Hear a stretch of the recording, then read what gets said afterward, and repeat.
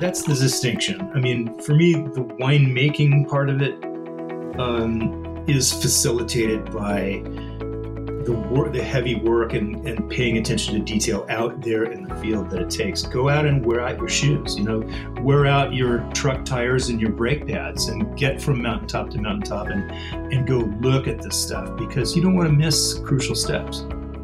So, we dance with Mother Nature, and Mother Nature steps on toes occasionally. So.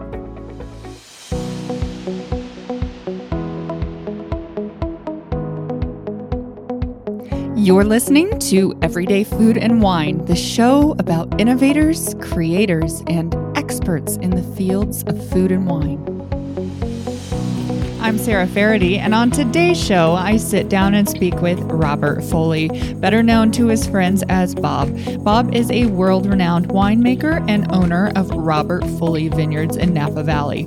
Dubbed as the god of Cabernet by acclaimed wine critics and publications, he is known as one of the iconic winemakers that helped make Napa what it is today. Bob is best known for his unique style of creating very expressive wines that finish gracefully. Bob graduated from UC Davis with degrees in both viticulture and enology, and spent the beginning of his career working for wineries such as Heights Cellars, Markham, and Pride, before moving on to create his very own wine under his name, Robert Foley. Bob, thank you so much for joining me today. Just kind of diving right in, you've been surrounded by wine your entire life, but at what point did you know you wanted to make a career in the industry? Well, yeah, so just a little bit of background on that. My parents, I grew up in sort of a agricultural part of the East Bay. My father was in aerospace and subsequently in fusion research for fuel, but he and his colleagues were some of the leading, nuclear scientists in the world, had a passion for wine. And my parents pulled out their walnut trees in 1964 and planted Cabernet Sauvignon. So I was around a vineyard. They were not in the vineyard business, but I was around it. I had to help prune. And then during harvest time, these brainiacs had come over and have a blast to drink cocktails and make wine. And I thought it was fascinating, seeing fermentations happen and tasting some, wines at a fairly early age. But,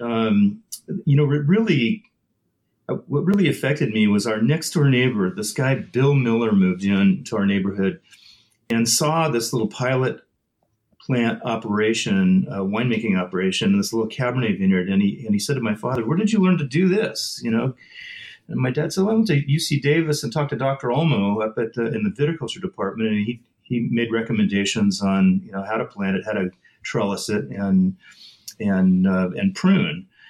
And, Bill was like, "This is a professional looking, system you got going on here." And he said to me, "Hey, Bobby, are you interested in wine?" And I said, "Well, yeah, it's fun. My parents have fun doing it." And he said, "Well, Bill worked for Inglenook." And he said, "Let's go through and I'll show you what a real winery looks like."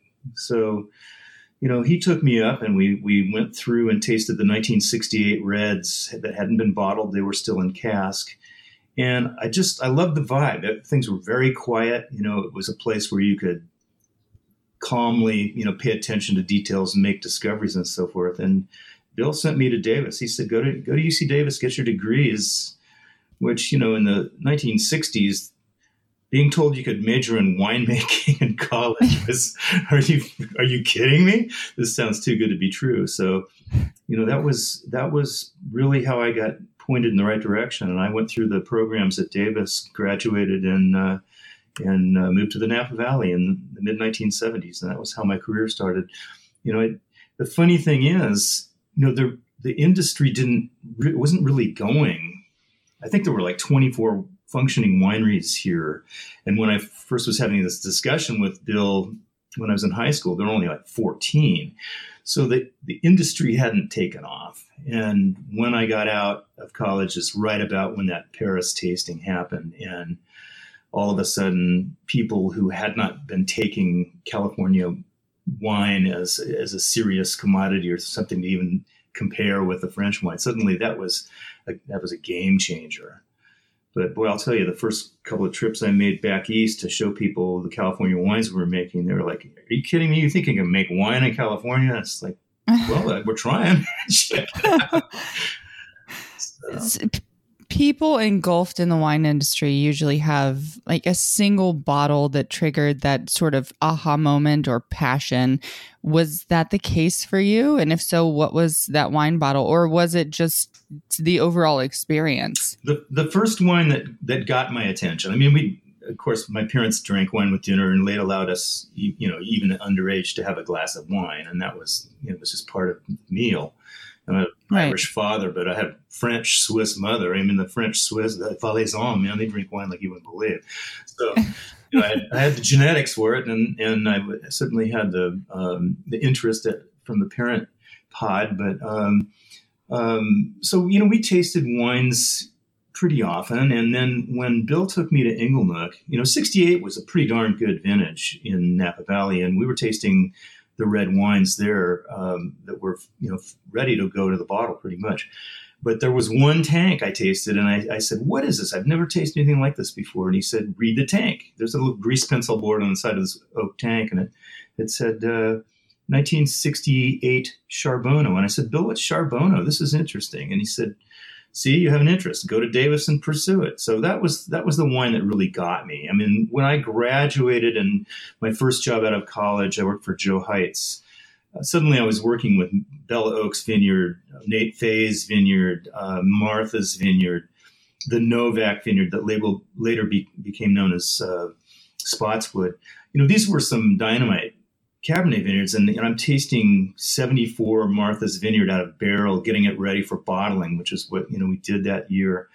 And I was blown away at how a wine could have so much personality, not only because it was grown in between Oakville and Yountville, which is dynamite place for Cabernet, but it had this eucalyptus influence from the trees nearby the vineyard, and that was a magical thing for me to discover. So, of course, if you told Joe Heitz it smelled like eucalyptus, he'd get down on you. He said, "No, it doesn't. It smells like mint." Well, okay, whatever. You don't mince words with Joe, that's for sure.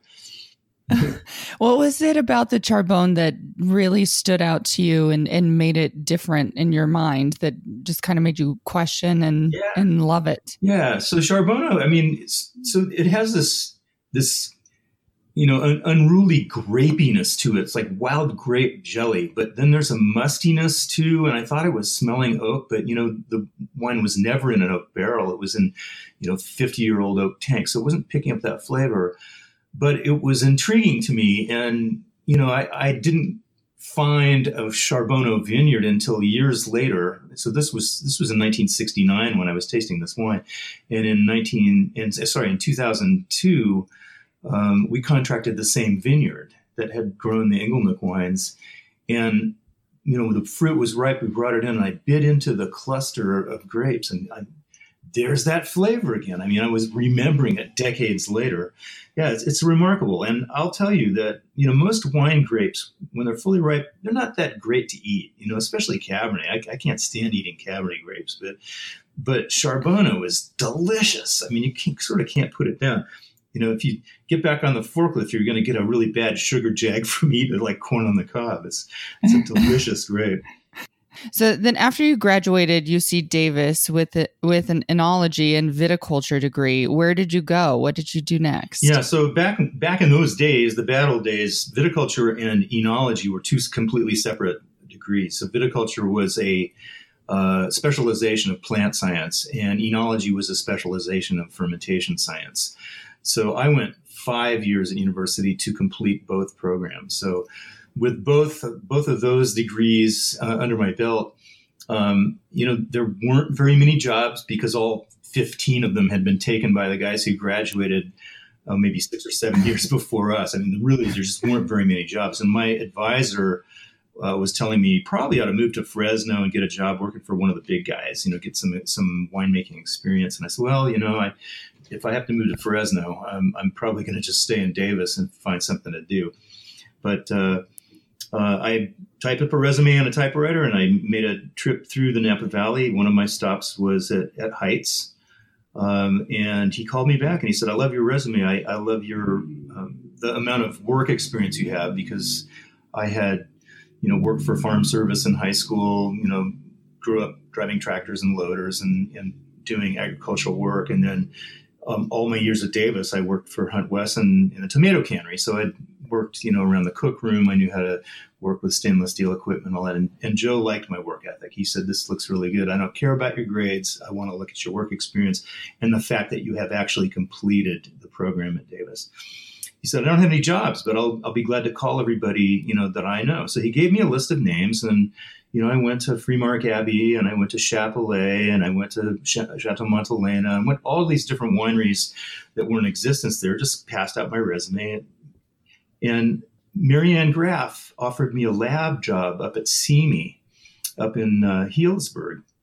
And that was really the only solid offer I had. And I basically packed everything up. I graduated, packed everything I owned into a little Datsun pickup truck, and was heading out the door to move up to Healdsburg.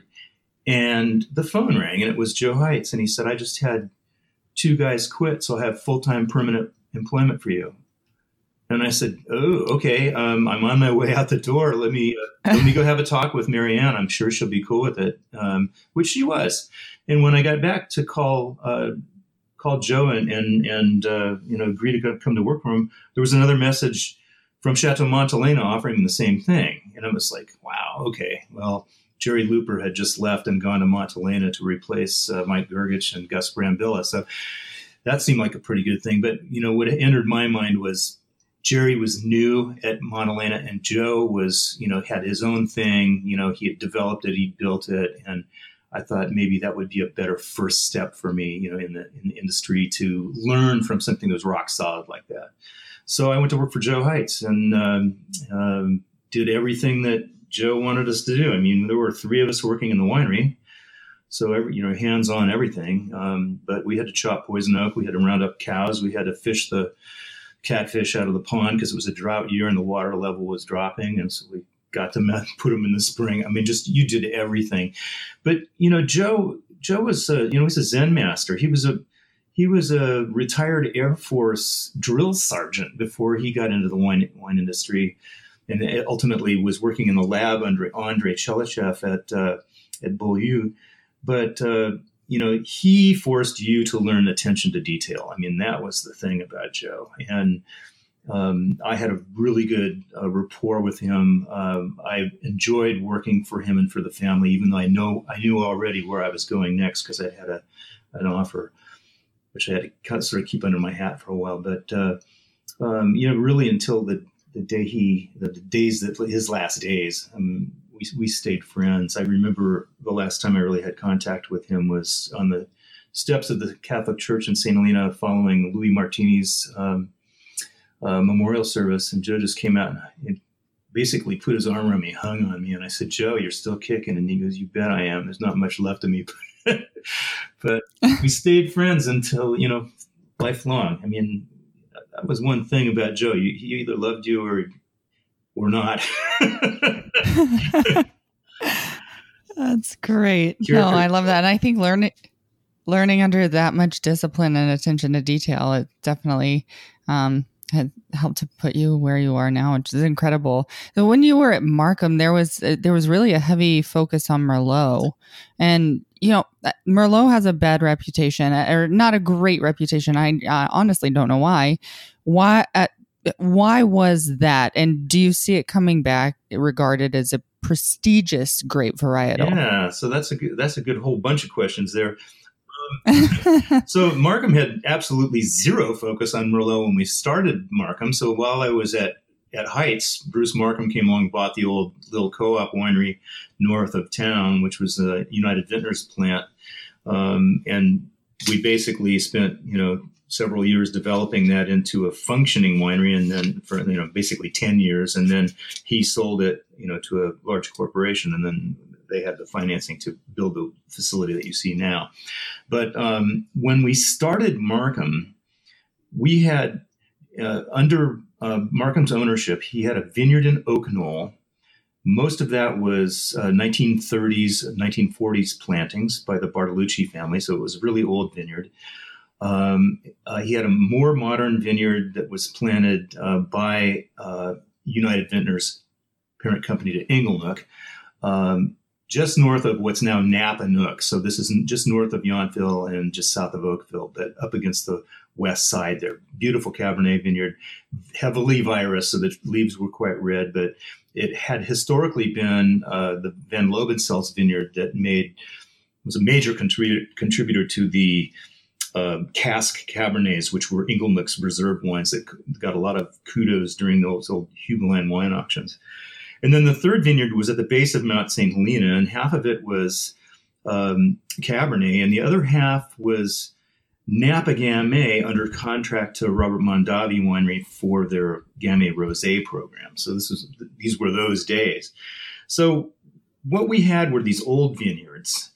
The Cabernets were unbelievable, but they were going to take time, and having been trained really by Joe Heitz and his cronies, Andre and Theo Rosenbrand and all these guys of the day, I'd been trained to take time to make wine. And then they're talking about 5 years before you release it, 2 to 3 in the winery and then a couple of years in bottle. So here we're sitting on this great cab. It's going to take forever. And, what else did we have? This old vineyard down in Napa was producing Chenin Blanc, French Colombard, Grey Riesling, Gamay Beaujolais.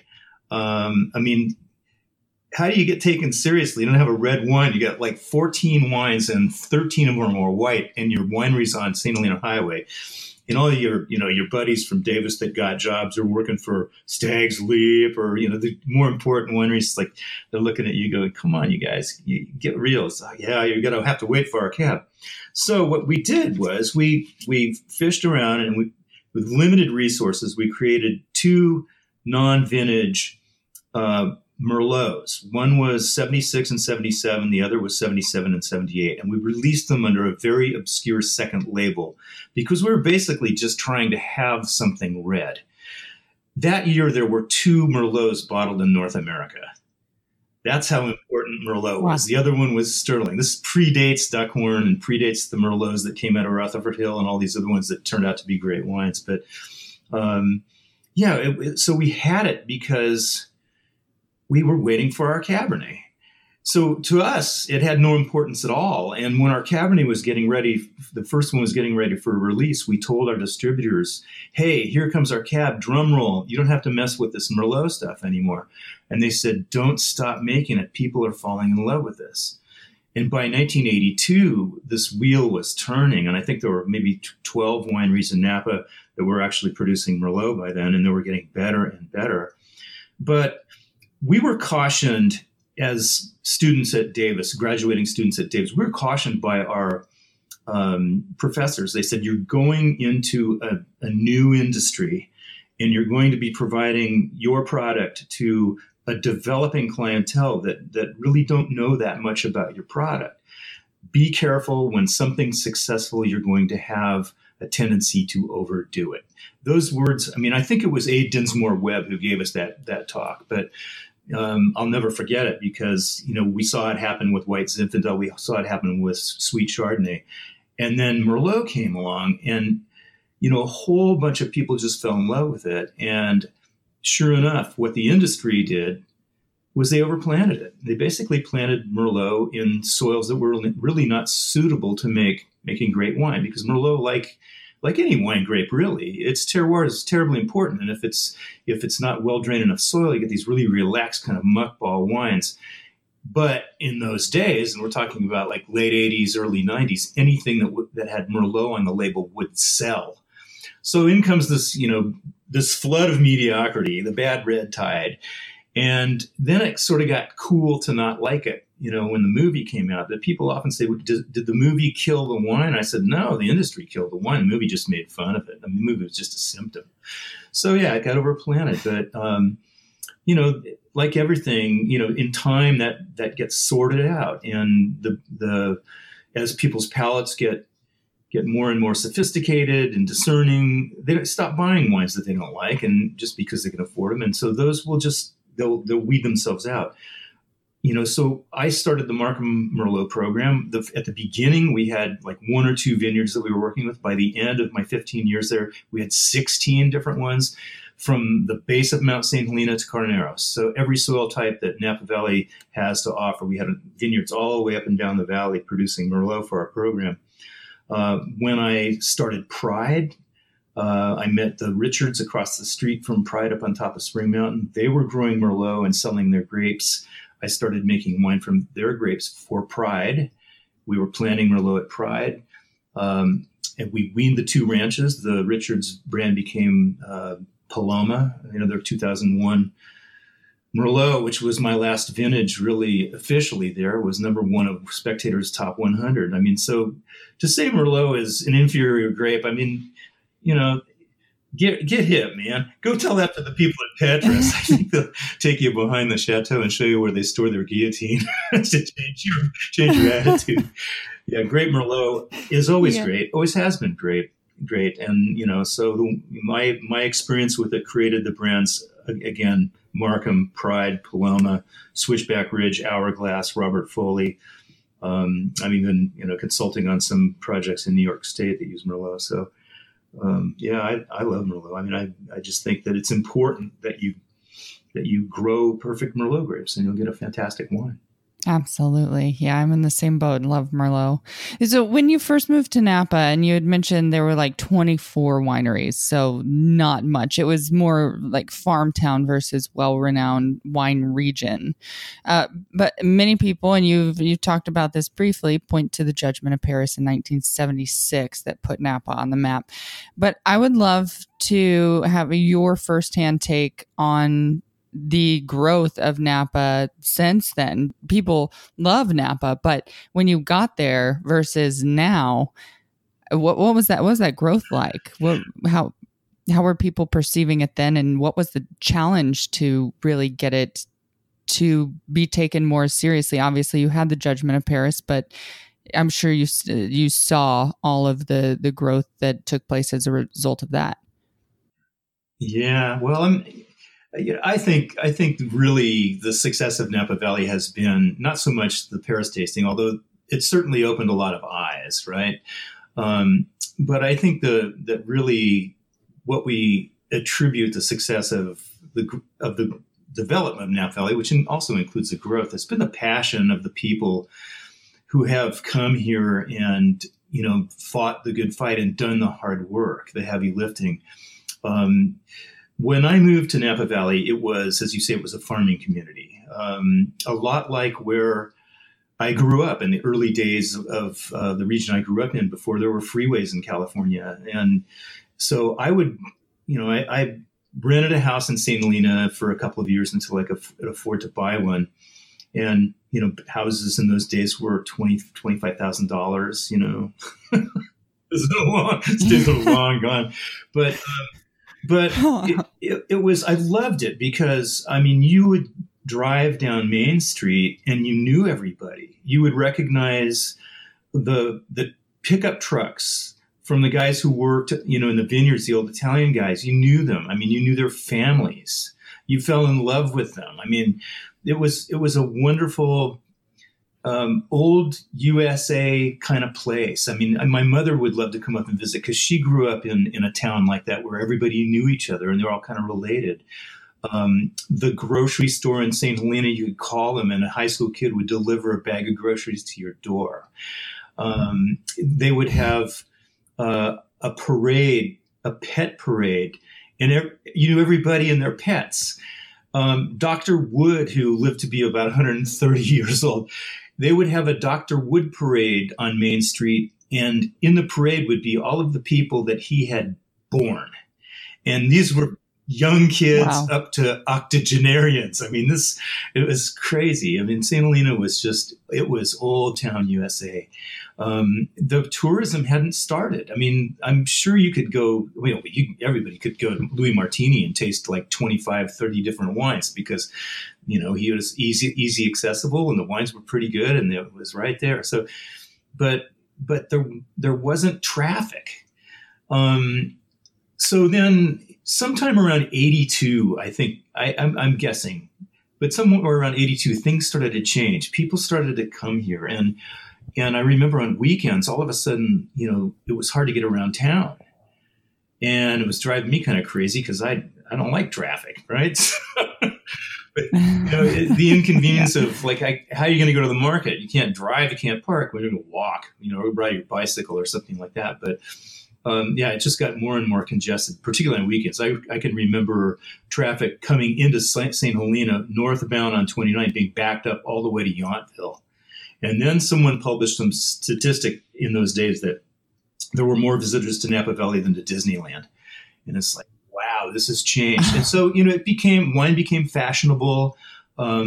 Millionaires wanted in on it. So they were buying properties and realizing after, spending a couple of years, how not only can you make a small fortune in the wine business by starting with a large fortune, but also how much work there is involved, because there's a ton of work. And, the game plan doesn't end when you bottle the wine. Then you got to go out and sell the stuff. I mean, so, it just got more and more congested. Now, I had been coming up to Howell Mountain basically since I was in college, because, we'd come up here and hike the trails and go to the Pope Valley Garage and see the rattlesnakes in the bathtub and all, the sort of things that at the way out west tourist attractions. But I moved up to Howell Mountain in the late 1980s while I was still working with Markham, because there's no traffic. And you know what? There's still no traffic here.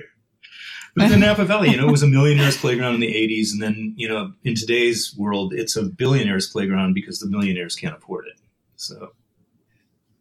Yes. Well, and also Howell Mountain, no GPS signal. We talked about that briefly where, people will come up and visit your winery and don't use the GPS because it's going to lose its signal. Like the other funny thing about Howell, it's not very funny. Uber will take you there, but they won't come pick you up. We had to give a few people rides back down to the valley because they were stuck. Wow. That's awesome. So you've had, and you talked about Andre briefly, but you've had the incredible opportunity to spend time and discuss winemaking with Andre Chilechev, who's arguably the most important post-prohibition winemaker in America. Can you share what that was like and how he impacted you and your winemaking maybe style? Absolutely. So my first introduction to Andre was actually from two different directions. First of all, Joe Heitz, because Joe worked with Andre in the lab at Beaulieu. And so whenever there were important gatherings or tastings at Heitz Cellars, Joe included the cellar crew, and he included me and introduced me to those guys. And Andre at the time was also hired by Jordan Winery as a consultant. And their winemaker there was one of my classmates at Davis, Rob Davis. So, Andre was a paid consultant. So I would go hang out with Rob and we'd talk to Andre. And then Andre, was very interested in what I was going to do post Heitz. And of course, that was Markham, and spent time with me in the cellar there and, gave me his 2 cents. I mean, I'm telling you, he was an interesting guy. He was 4'11", right? You don't know Andre's history. I'm not going to tell it to you because it's just overwhelming. But I mean, his platoon was machine gunned during the Crimean Wars, and he was left for dead. Crawled back to life, wound up at the Pasteur Institute where he was educating himself in wine. And Georges de Latour at Beaulieu found him and brought him over. I think it was in 1938 to run the lab at BV. But on Andre's. These eyebrows that a bird could nest in. He was always smoking a cigarette. He had this incredible palate, and the anecdotes he would come up with, he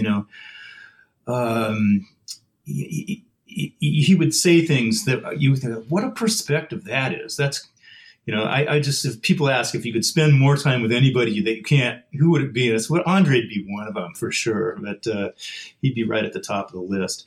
But basically through Joe Heitz and through Rob, I got to know Rob Davis. I got to know Andre Chilechev, and Andre and I tasted wines from the 1982 vintage. So this would have been, I guess, late '83.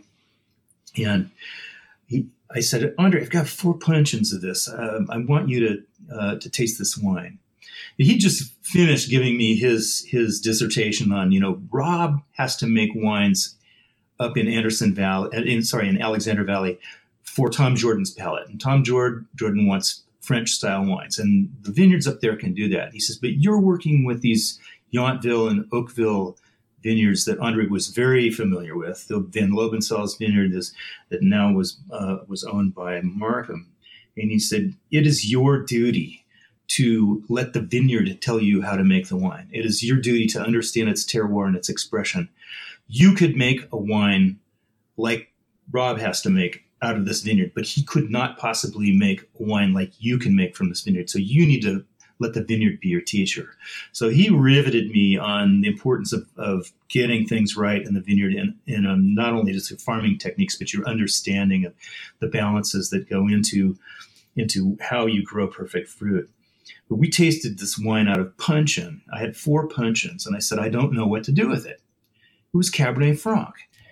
And Andre took a sip, and his eyebrows shot up, and he started dancing around the glass, and he goes, you have the real Cabernet Franc. And I said, tell me. And he says, well, most of the Cabernet Franc in California, again, this is the early 1980s, it's not the real Franc. It's something else. And he said, where did you get these cuttings? And I told him, this nursery in Saint-Emilion. And he goes, oh, I know those guys. They would not do you a disservice. These are good. What are you going to do with it? And I said, I was hoping you would tell me what to do with it. And he said, I will tell you nothing. He says, if you're going to blend with it, be careful, because its character will grow. So if you think 6% it makes your blend perfect, add 3%, because that character will grow after you blend it. He said, but if you want to do the noble thing and make a varietal wine out of it, treat it like a woman. And it's like, I'm 24 years old trying to figure out what he's talking about. And he says, give it all the attention it needs and deserves, and it will treat you right. But as soon as you turn your back, it will stab you. Well, at Markham, we never did anything with the Franc, and we blended it away into various blends. And then, 15 years later, I left and went to work, actually met Jim Pride, and we developed our relationship. And then we started Pride Mountain Vineyards in the early 90s. But the first vineyard I saw when I pulled onto the property was a terrace of Cabernet Franc. And, Jim Pride said, if you don't want to mess with it, you can pull it out. You can plant, giving you the free reign on this. You can pull it out and replant whatever you want. I said, no, the vineyard looks healthy and it's only a couple of acres. Let's see what we can do with it. Well, a few years later, the Pride Cabernet Franc took, best of show at a 3,000 wine tasting from the International Tasters Guild. And the grand prize was this etched glass plaque. It was the Andrei Chelychev Award. And I was thinking, Andre's up there looking down saying, you got it right. But as soon as you turn your back. Yeah, he was a character, quite a character. Rob Davis is the guy who should really write a book. If he's not working on it already, he should write a book about the witticisms and anecdotes of Andrei Chelychev, because he had a whole ton of it, a lot more than probably the rest of us. If Rob can remember to do that. Yes, definitely. No, that's great advice. And I'm so glad you didn't rip that up, because I have had the Pride Cab Franc, and Cab Franc actually is my favorite varietal, and it's just phenomenal. Yeah. So mountain fruit, that's part of the key there. But, I think if you haven't had the Trespass Cab Franc, give that one a shot. Oh, I definitely will. So you spent about 15 years at Markham as the founding winemaker, and then you went to Pride right after. Is that right? Yeah, pretty much. Yeah. So yeah, Markham was an interesting ride. So Bruce Markham bought the place, and then we started the winery in the 70s. 10 years later, he sold it. So I guess that would have been about 87. He sold it to a large Japanese corporation who wanted to develop it, and they wanted to make other wines for export and all that. And so we went through about a 5-year process of designing and building the facility that you see today. The facility that was there before looks nothing like it. And I could send you a picture, but you would not believe what it used to look like. But, it was tacked together, old, used corrugated steel siding that was, it had been taken down somewhere else and then put back up. So there were nail holes everywhere. It was full of bats and, old antiquated equipment. But so yeah, we gutted a couple of cellars. We maintained a couple of the old cellars. There were 60,000 gallon redwood tanks that had been, erected, taken down, and then re-erected there. So it was a holding plant for United Vintners. And we basically we started Markham in a couple of cellars. There were 6 cellars there. We used 2 of them for Markham. The other ones we continued to rent the space to United Vintners. So basically, wine would come down from Italian Swiss Colony and go into that facility for holding until there was room at the distillers, because it was spoiled stuff. But, it was some sort of cash flow for us in the early days of Markham. But so for the first 10 years, we developed a brand to really, there were 2 of us doing all the cellar work, myself and my cellar assistant. And then when it sold to the Japanese, they had the capital. And so we built this modern facility, and suddenly I had a Japanese tutor, and suddenly we had a fax machine. I had no idea what a fax machine was before that. And then suddenly I'm going to business meetings in Tokyo. And, it was a remarkable experience. But all of a sudden I was in, the corporate life in a suit and tie, and this was not, who I am. I'm still kind of a country bumpkin. I won't even tell you how I'm dressed right now, but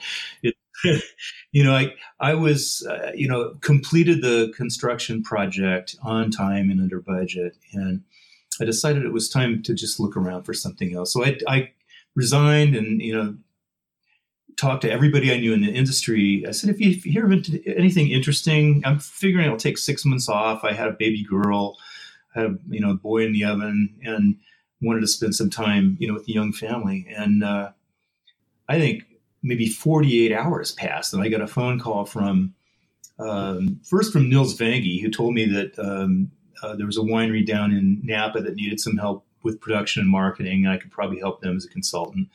And then I got a phone call from a dear friend who's a distributor in New York State. And he said, I just met this guy who bought some property up on the top of Spring Mountain, and he doesn't seem to know what to do with it, but he's a passionate guy, and his name's James Pride. So, I called up Dr. Pride, and we had our first meeting on a drizzly November 1992 morning up there. And, he was interested in what I was seeing because he didn't really know. I mean, he'd grown up in farming, but Sacramento Valley orchard and rice, and didn't really know about vineyard. But was definitely, he was an educator to the dental industry. So he was a smart guy, paying a lot of attention. And he said, well, we have all these different slopes. And I said, yes, you do. But I said, look at these different soils. You have a white soil over here. You have a red soil over there. You have a yellow soil over there. This one's got gravel in it. That one it's got clay in it. And he says, what's soil got to do with it? And I said, well, the relationship of the grapevine with the soil that it's growing in will affect the character of the wine. And this is the concept of terroir. And he looked at me with this big toothy grin, and he said, hell, man, I was a rice grower. We didn't even use the dirt. We grew rice in the water. And I said, yeah, this is different. And then when the first Pride wines came out, Jim gave me a big hug, and he said, nobody ever told me I grew a good bag of rice. And he never got 90 points on a bag of rice. So anyway, yeah, that was how that whole thing happened. It was basically, I kind of worked for the Prides as a consultant for the first 6 months. And then Jim just said, I can't really afford you, but my other company can. And I don't, I feel serious that you and I can work together. So we did. I mean, Pride was a great learning experience for me because, in the Markham days, there was more compartmentalization. I had less to do with vineyard operations and everything to do with the winery operations. But we had, a separate vineyard management company. But at Pride, you had to do everything. In fact, I was the only employee up there. And we didn't have a winery building. We had some old vineyard that needed to be replanted and some healthy vineyard that's still healthy to this day. But the dissimilarity of mountain farming and valley floor farming, I mean, it's first thing you notice is there's slopes. It's dangerous. When you drive equipment on slopes, you have to be careful. Right down the valley floor, everything's kind of flat. But the variation in the soils, soil depth, soil type, drainage, source sink relation of where the silt starts and where it goes, weathered soils versus heavier soils. Water follows the same path, and cold air follows the same path. It collects down in the hollows and it spills off the upper. So, that's going to affect ripening and, the thought that goes into the vineyard. So I had to relearn everything. And I remember John Kongsgaard, who was a classmate of mine at Davis and still a dear friend. lived next door to the Pride property. And he goes, man, you're gonna learn that mountain fruit is so much different, but it's so much better. And he was right. Absolutely. Yeah. So Howell Mountain is one of my favorite AVAs within Napa. And I'm curious how you would describe the difference even between Howell and Mount Veeder and Spring Mountain. And also, generally speaking, what differences do you see in mountain fruit versus the valley floor? Yeah, the differences are obvious. So good question for me. I have, 15 years of farming and winemaking on Spring Mountain in the Pride Paloma days. To this day, Robert Foley has vineyard on Howell Mountain and on Mount Veeder and Atlas Peak. So, Napa Valley is a skinny coastal valley that's bordered on the west side by the Mayacamas Mountain Range, and then on the inland side, the east side, by the Vaca Range. So the Vaca Range has the features of Howell Mountain to the north and Atlas Peak to the south, Pritchard Hill in between. The Mayacamas Range has Diamond Mountain to the north, Spring Mountain, and then Mount Veeder to the further south. So the Mayacamas Range is closer, one mountain range, one valley, river valley system closer to the ocean. Howell Mountain and the Vaca Range is one coastal valley system closer to the Central Valley. So that's further inland. So consequently, there's a greater incidence of drier air that happens up on Howell Mountain and a greater incidence of inundated fog that spills over the Mayacamas Range on the west side. The soil types are different. There are similarities. We all have, some volcanic tuff, and we all have some Aiken stony loam, both of which make beautiful Cabernet Sauvignon. But there's more volcanic on Howell Mountain than there is on the west side. So these mountain ranges are forming as subduction occurs. So the Pacific plate is slipping underneath the North American plate and lifting it up. And as it does, it churns these old, what they call Sonoma volcanics with ocean bottom. So you get kind of a combination. But being further inland, there's more of the volcanics here. And it gets warmer. So Howell Mountain, and this side of the valley, especially up valley, we see warm mornings. And then during midday, it's maybe 8 to 10 degrees cooler up here than down in the valley where the heat gets trapped. So, mountain fruit versus valley floor fruit, the whole cycle of vineyard life, which, we can start sort of arbitrarily at bud break. At the dormant season's over, the buds come out. They come out in the valley 2 weeks, sometimes 3 weeks before the mountains. So the mountains have a later cycle. Okay, so that means the growing season, the flowering, the set, the ripening, and ultimately harvest all get pushed later. So the mountain fruit, whereas the valley floor fruit is harvested typically in September and wraps up in early October, the mountain fruit starts in October and wraps up in early November. So the main difference there is that you are picking grapes in the valley in summer weather patterns, hot days and warm to cooler nights. The mountains, warm days, and sometimes cold nights, sometimes down to low 40s or 30s before you're actually picking the mountain fruit. So the last 10 yards of ripening to the goal line, mountain fruit is going real slow. The respiration it comes to almost a stop, whereas in the valley, the respiration is pumping while you're picking grapes.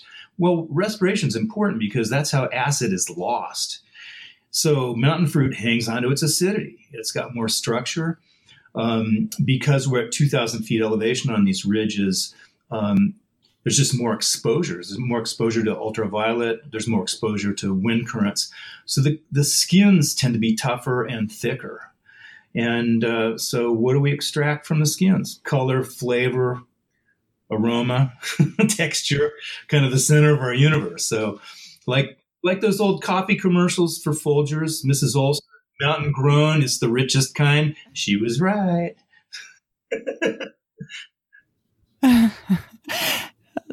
Totally. So when you say respiration, most people think like breathing. What do you mean by respiration when you're talking about grapes?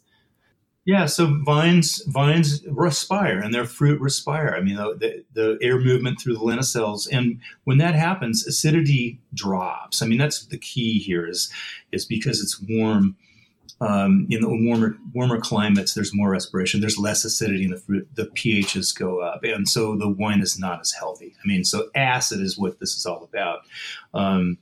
It is the building block of longevity in wine. I mean, red wines have other things that help them, like these extractable pigments. We call them polyphenols and tannins and things like that. But those are antioxidant and will help wines age. But acid is the key, and it's like in white wines, it's the only building block for longevity, which is why some of the French wines age so beautifully have higher acid. But that's what I'm talking about here. The other thing that I should point out, a big difference between mountain-grown fruit and valley floor fruit is what if you drive around the Napa Valley, what are the vineyards surrounded by? They're surrounded by vineyards, right?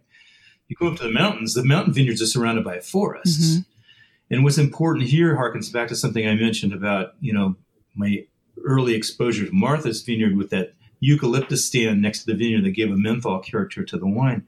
The forests are aromatic. So the forests of Howell Mountain are largely pine forest or mixture of pine and fir. That forest smells a certain way. On Mount Veeder, the forests are bay laurel. That has a totally different aromatic. And so, these aromas of the surrounding forests contribute to the personality of the fruit and the wine. And you can smell it. And people always remark, where does the spiciness come from? I mean, I had one of these guys came up and a fellow winemaker came up to me. It's like, what are you guys doing in your Merlot, topping the barrels with Cocoa Puffs? There's all this chocolate flavor. And I said, Bruce, come out here and check this out. So we went into the vineyard. He bites into one of the grapes, almost ripe. He goes, God, it's in the fruit. I said, that's right. That's the terroir. That's the magic. You can't plan for that. But boy, you better discover it because it's fun. It's magic.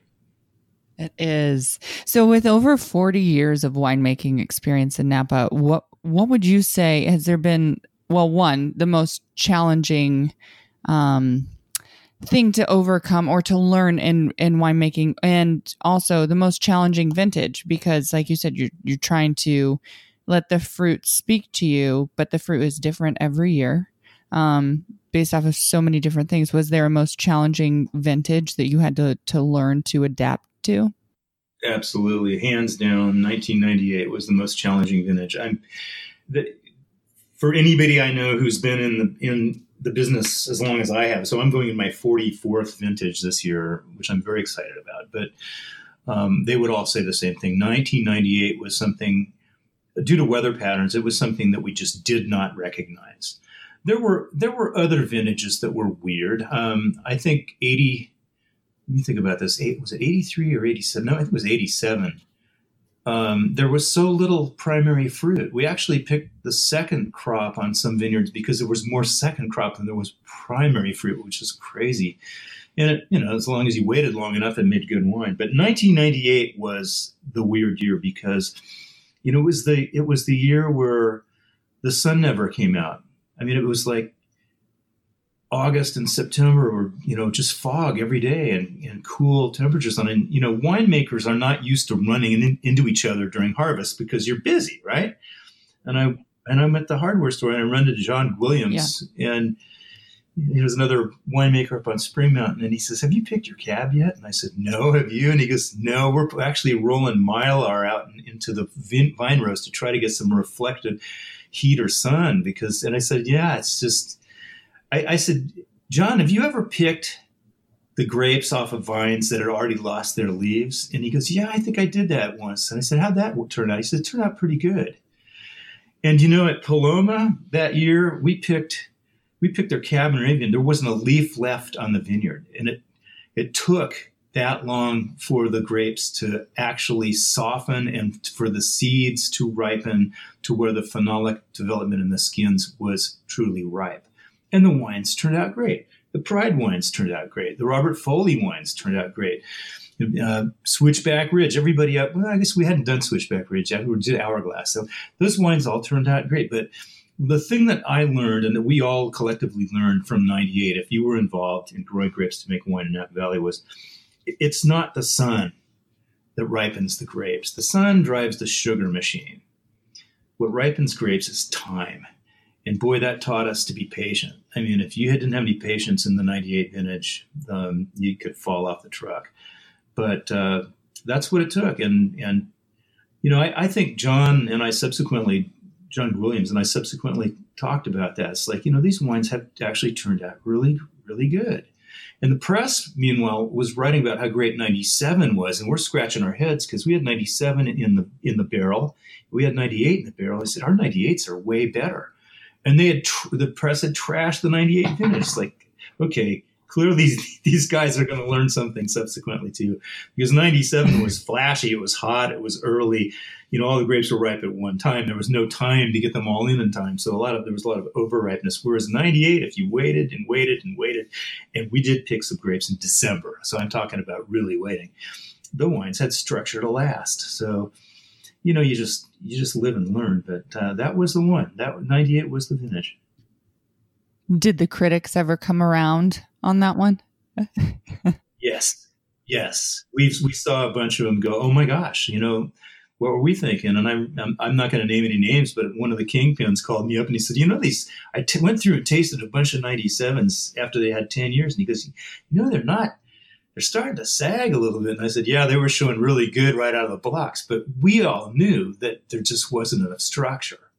So, it's a flash in the pan. And I said, wait till these '98s have like 15 years. They're going to be thoroughbreds, and they are. I mean, we've tasted our '98 Claret, which is 80% Cab, 40% Merlot, and it's still drinking like, beauty. It hasn't peaked. It hasn't gone over any kind of hill. So then on the flip side of things, if you had to choose your favorite vintage, what would it be and why? Well, I think 2001 I'm speaking in the big picture here, not just at, what I was doing or, the vineyards or brands that I was working with in 2001. But in the big picture, '01 was great because nobody could screw it up. So there were successes in every winery. Everybody was happy. And then when the press wrote about it, they just exuded. It was like these wines are phenomenal. And then, bottom line here is the consumer could not find a bad bottle of wine, which, it was happiness from beginning to end. That's to me what a great vintage is. I mean, a great vintage is not something that's great for me. It's something that's great for everybody. And 2001 was just one of those years where it all kind of worked for everybody. I will tell you, though, that the last several vintages have been awesome. And I literally came to talk to you today from working with the 2018s, which we're going to be bottling 2 weeks' time. So, I'm finished bringing them out of barrel. I'm finished blending them, and I'm letting them rest until we put them through the bottling line. But 18 follows 17, and if you didn't get smoked with a fire, 17 was awesome. 16, and then I look at 19, and it's, they're primal, but they're delicious. And they have, another year to go. But, I feel like we've been blessed. Absolutely. Such an amazing area. So you're known by many as the god of Cabernet, but going back to your aha moment, and we discussed this briefly, but I just want to get a little more in depth with it. When you first tried the Charbono, can you describe, what are some of the characteristics that people would be looking for in that glass of wine? Charbono is an unusual grape. First of all, so you're going to start with the grapes. They're delicious because they're low acid. So you can eat them and it's like, spoonful of jelly. It's just delicious. But and they have that crazy flavor profile that's like a wood nuttiness, but it's in the grape skin, and it goes beautifully along with these nice big ripe jelly, wild berry jelly flavors. But as a grape variety, it's the only Vitis vinifera grape variety that I'm aware of, and certainly that I've ever worked with, that in its ripening stops accumulating sugar. So we talk about degrees Brix which is percent sugar, BRIX. That's percent sugar by weight. So you sort of track that as the fruit ripens, the sugar level goes up, the degrees Brix goes up, and somewhere in the 20s, you start looking for other signs of ripeness. But in most grape varieties, it'll just keep going up and up and up and up, and it'll go maybe at 25 or 30. Now, that's very sweet, and that's your alcohol potential. So you have to be careful because you don't want to make a wine that's out of balance because there's too much alcohol. But typically we're picking ripe Cabernet, around 25 Brix, maybe 26 Brix. Charbonneau hits 22 and stops. It doesn't stop ripening, but it stops accumulating sugar. So there's something else you need to be looking at to try to figure out when to pick it. So let's say, for example, October 5th, it hits 22 Brix. You might not pick that until October 25th because you're waiting for the seeds to darken, the fruit to soften, the phenolic development to give you this nice black wine because it's really, really dark. And your net result is going to be a ripe wine that's alcohol is maybe in the mid-12s. So that sets it apart from pretty much every other, California red wine grape that I'm aware of, and certainly in Napa Valley, that you can get such a ripe character in a wine that has low alcohol. So that being said, the acid in it shows more. It's not that there's higher acid. It's just that it's not balanced out by high alcohol. So there's a nice tangy acidity to Charbonneau. And, we're foodies. I mean, I think a lot of us winemakers are. I mean, so we make wines that go with the foods we like to eat. And I mean, I'll talk to you all day long about different cuts of beef and the different cabs that we make from all the different AVAs where we grow it. The berry ones with the fattier meat and the leaner ones with the fillets. But Charbonneau just goes with food that Cabernet doesn't go with. I mean, it supports spices. It supports Asian cuisine. It supports Mexican cuisine. We had it paired by a chef. It was his input, not ours. We provided the wine, but this was in Charleston for their wine and food festival in 2007. And he paired our Charbonneau with I served a plank, and on one side he had seared foie gras, and the other side he had drawn buttered lobster tail. And the Charbonneau paired with each of those beautifully. So now we're talking about red wine and fish, Josh Wesson's old thing. This is a perfect wine to take, outside of the box. So Charbonneau is, it's just, it's very food versatile, in parts of the United States where they're very proud of their barbecue, in the South, Charbonneau just sings with good barbecue. Love that. You also make a really great Pinot Noir from a very specific place in Carneros. How did your travels to France influence your Pinot winemaking style as well? Or, I guess, what sort of influence did it have on it? Well, so, Pinot is a lure to all winemakers because it's the most difficult grape to work with. It's the easiest wine to screw up. So, I mean, it's the ultimate challenge. I am fortunate in the wine industry, having been raised by a French-speaking mother, so I'm fluent in French. And in my early days, not the days that I worked for Heights, but during the days when we were starting Markham, Bruce Markham allowed me to go, to France regularly to study and to learn and to interface not only with the academics at, in Bordeaux and Paris, but also, with the winemaking people and ultimately the nursery people, and with Dr. Boubals, who was running the Montpellier research station, viticultural research station south of France. So, we brought cuttings over. We had this old Gamay Beaujolais vineyard that had been planted in the 30s. Who knew where those cuttings came from? But they were Pinot Noir cuttings, and we were making wine out of it. And we brought these cuttings back from the Denis Boubal's Dijon selections and planted them in Oak Knoll in the southern part of Napa Valley, and made Pinot from that. But the Markham team really, and there weren't many of us, but it was like, Cabernet was king, and we were making a rockin' Cab, and we'd made a success story out of Merlot. It's like, this Pinot, are we going to keep doing it just because Bob's interested in it? And so, I think the wines kind of got stuck away in warehouse, and the vineyard ultimately got pulled out and planted to more successful programs that we were having from that region. So those would have been Sauvignon Blanc and Chardonnay.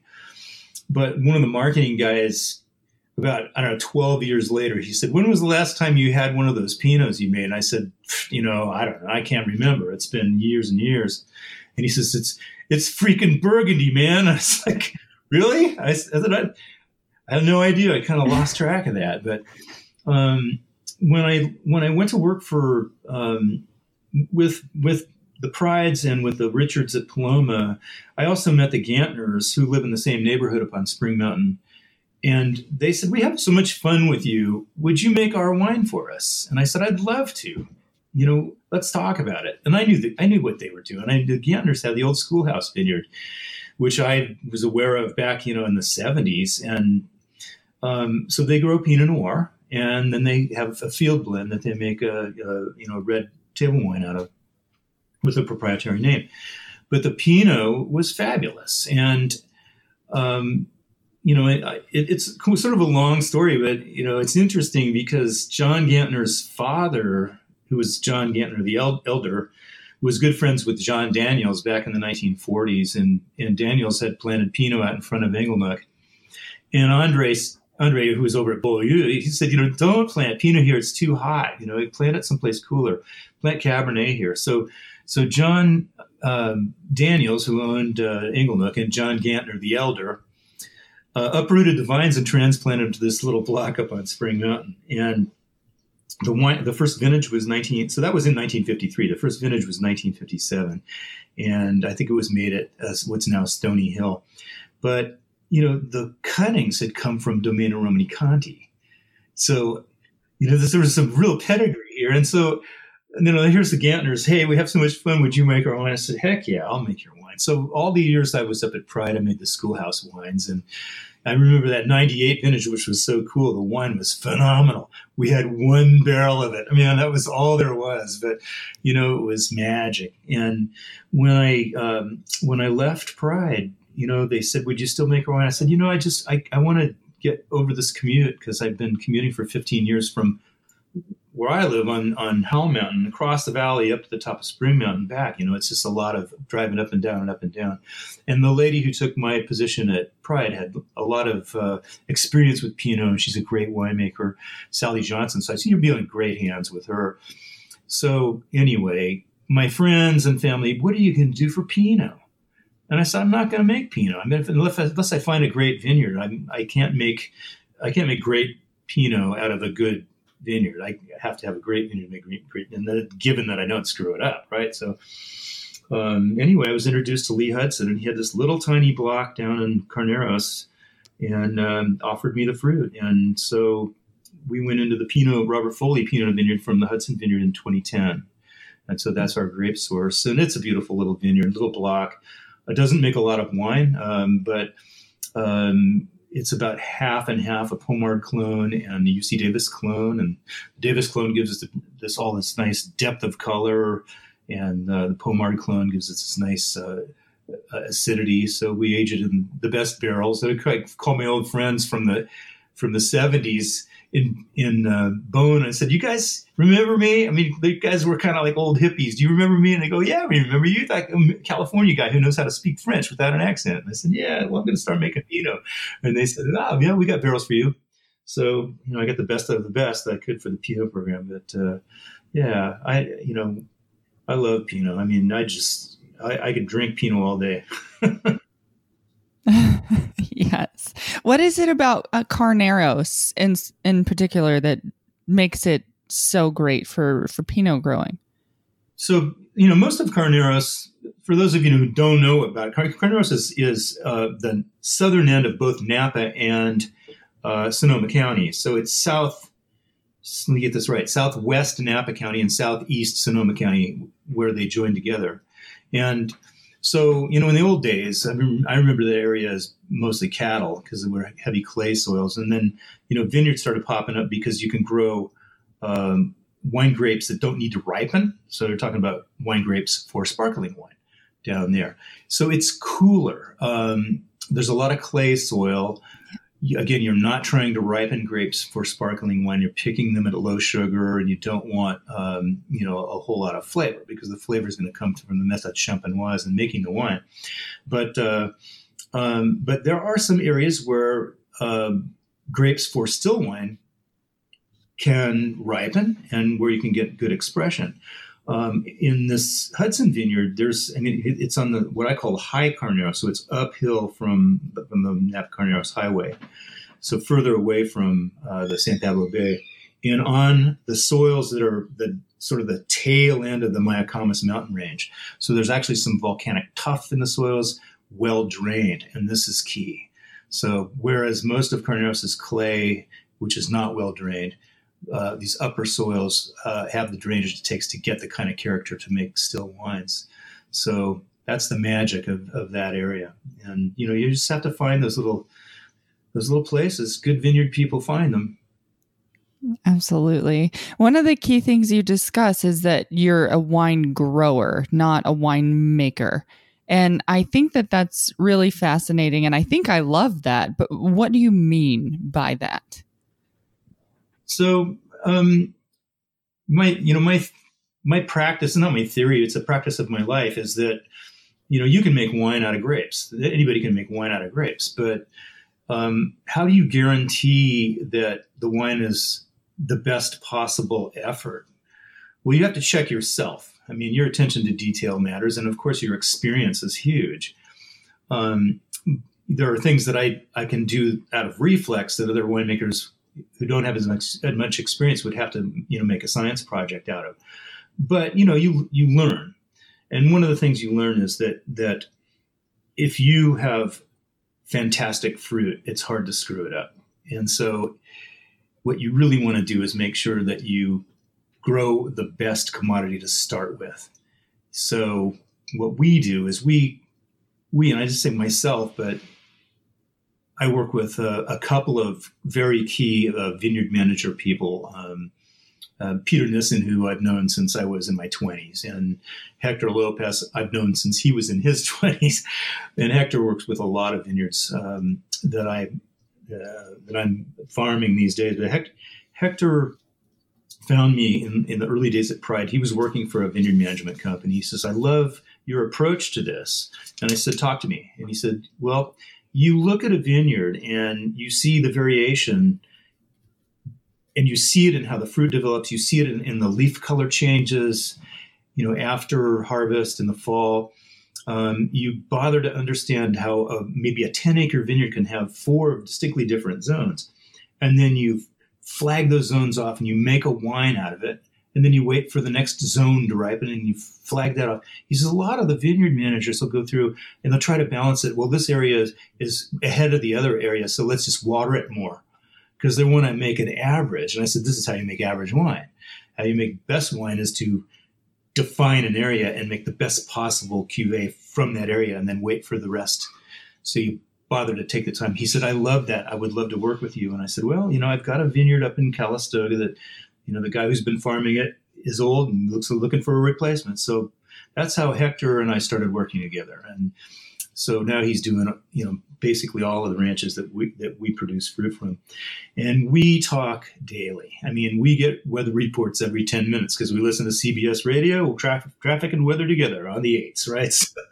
So we're paying attention to that and we're talking about it, like how it's going to change. We're going into heat spell. What are we going to do? I mean, and that's a current event because it's going to be hot today. It's going to be hotter in Pistol tomorrow. So we're going to give them a little water and keep them up, keep them pumped. We're through veraison now, so we can give these vines enough water to get them going, keep their stamina up.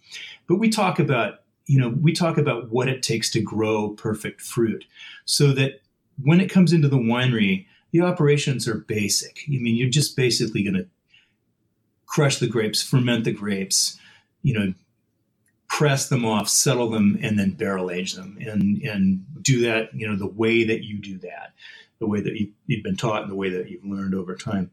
But you need to start with perfect fruit, and that means balancing the vineyard. So we talk about balance. We talk about water and water stress, nutritional stress.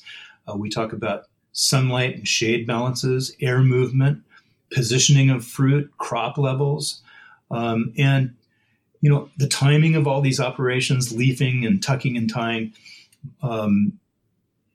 they're all of paramount paramount importance. And it's not something you just do and walk away. Okay, we balance the vineyard, we're done. No, you're not, because it's growing. So you have to maintain the balance and work with what Mother Nature gives you and what the vineyard teaches you. So that's the distinction. I mean, for me, the winemaking part of it is facilitated by the heavy work and paying attention to detail out there in the field that it takes. Go out and wear out your shoes, wear out your truck tires and your brake pads and get from mountaintop to mountaintop and go look at this stuff, because you don't want to miss crucial steps. So, we dance with Mother Nature, and Mother Nature steps on toes occasionally. So that's all right. That's what we're in it for. I think that's great, though, because it's like, the average person, and myself included, would assume that the winemaking portion, it would be the most important. But like you said, you're crushing the grapes. But there's so much more that goes into it, because you're dealing with something that's alive. You're dealing with the vineyard speaking to you. And I think that that's just incredible, and something that we should think about more when we're enjoying these nice wines, is just it's not just the making. It's, like you said, every day being out in it, wearing your shoes out, letting the vineyard speak to you, and not just trying to make the average. It's the difference between a chef and a cook, isn't it? A cook can cook food, but a chef understands the importance of the ingredients and their sources. And, if you're going to make something great, you want to start with great ingredients, right? 100%. So I know we're running a little bit low on time, but one last question. Wine isn't your only passion. Music has played a vital role in your life. Can you talk about your band a little bit? And do you see any synergies between the art of wine and music? Yeah, of course I do. I mean, I was playing music when I was 5, and then my parents said, "Oh, you're gifted, you're interested," and I got private lessons and studied music, and I played it all my life, and I had an electric guitar when the Beatles came to the United States, and I was like, wow, they're having fun. Let's get a garage band. So, I grew up in an area in the East Bay where there was a lot of music, and I got to know my bandmates today, back in the 1960s, and somehow we all managed to survive. And I know Guitar World magazine, or Guitar Aficionado magazine, did an article on me, and I said, basically, I'm a guitar player who got a really good day job. but yeah, I've kept it up. I keep it up. The band, there's no gigs right now with the virus and stuff going around, but we've been playing regularly. We record. I write our material, and I play guitar and sing. With a couple of outstanding musicians, Michael Green on drums and Tom Suchek on keyboards, some outstanding Bay Area musicians. And for me, what we do in writing is, we're all original band. So what we do in writing material and arranging it together and then recording it it's all the same kind of sensitivities and sensibilities that go into winemaking. It's just with different senses, and we're balancing sounds for texture and frequencies and things, and then the passion that goes into the story behind the song, and then how the music and the vocals bring that out. It's all kind of the same as balancing the texture of wine and flavors and aromas. It's for me, it's inseparable. I mean, I use the same part of my brain. I just use different sensors. But there's one other thing I wanted to mention. This was what happened in 2000. So, at Pride, I was the only employee, right, for many, many years. And then we started to build a winery, and then we needed to get, an accountant. We needed, somebody to do a tasting room and all this. And they were doing job interviews for an assistant to the CFO. So they were looking for an accountant. And I walked through the door that comes out of the cellar into the shared office space. And I pulled the door open. I walked right into the face of this woman who took my breath away. And I went, "Ah!" And she went, "Ah!" And I said, "You must be looking for the office." She says, "I am." And I said, "It's that way." And so she had gone through the wrong doorway. And I watched every step she took as she walked away from me. Anyway, that was Kelly Kehoe coming to interview for the position at Pride, which they gave her. I mean, suddenly I'm having a lot of difficulty talking. which is not normally a problem for me, but blah, blah, blah. It's like I didn't realize she was having the same problem. And so we fell in love. And so that was in 2001. And then in 2004, Jim Pride passed away. And then in 2005, Kelly and I were married up at Pride. And then I stole her away to run Robert Foley Vineyards. And in 2006, she stole me away from Pride to be the full-time winemaker for her. So Kelly runs Robert Foley Vineyards. She's the business manager. She's doing what her education is in, which is in economics and, business management. I'm doing what I was educated in, which is grape farming and winemaking. She's got one assistant, Shannon, who teaches us how to operate computers. Shannon's got a degree in computer science and marketing. So that's the whole Robert Foley team right there. And of course, Hector, our vineyard manager, who's an independent contractor, but that's it. I mean, so the wines that, we talked about today that we make, these are hand-grown, handmade, handcrafted. And I think that the three of us cover production, maintenance, government compliance, accounting, sales, marketing, feed the cats. No, I think that's great. I love what you guys are doing up there, and your wines are just absolutely incredible. So I highly recommend people try them because we're just blown away. It's phenomenal what you're doing. Thank you. Come up and see us sometime. I mean, we're on the top of Howell Mountain. There's, like I said, there's no tourists up here.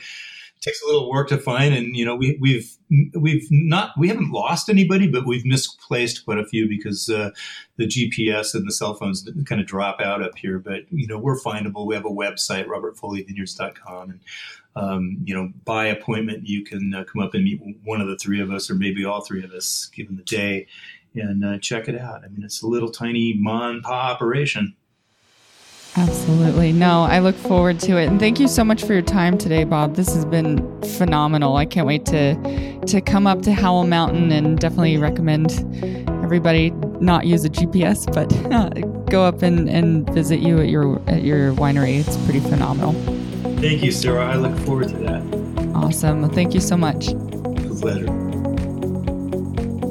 Thank you so much for listening. Please hit that subscribe button if you haven't already so you don't miss out on the latest information and stories in the food and wine world.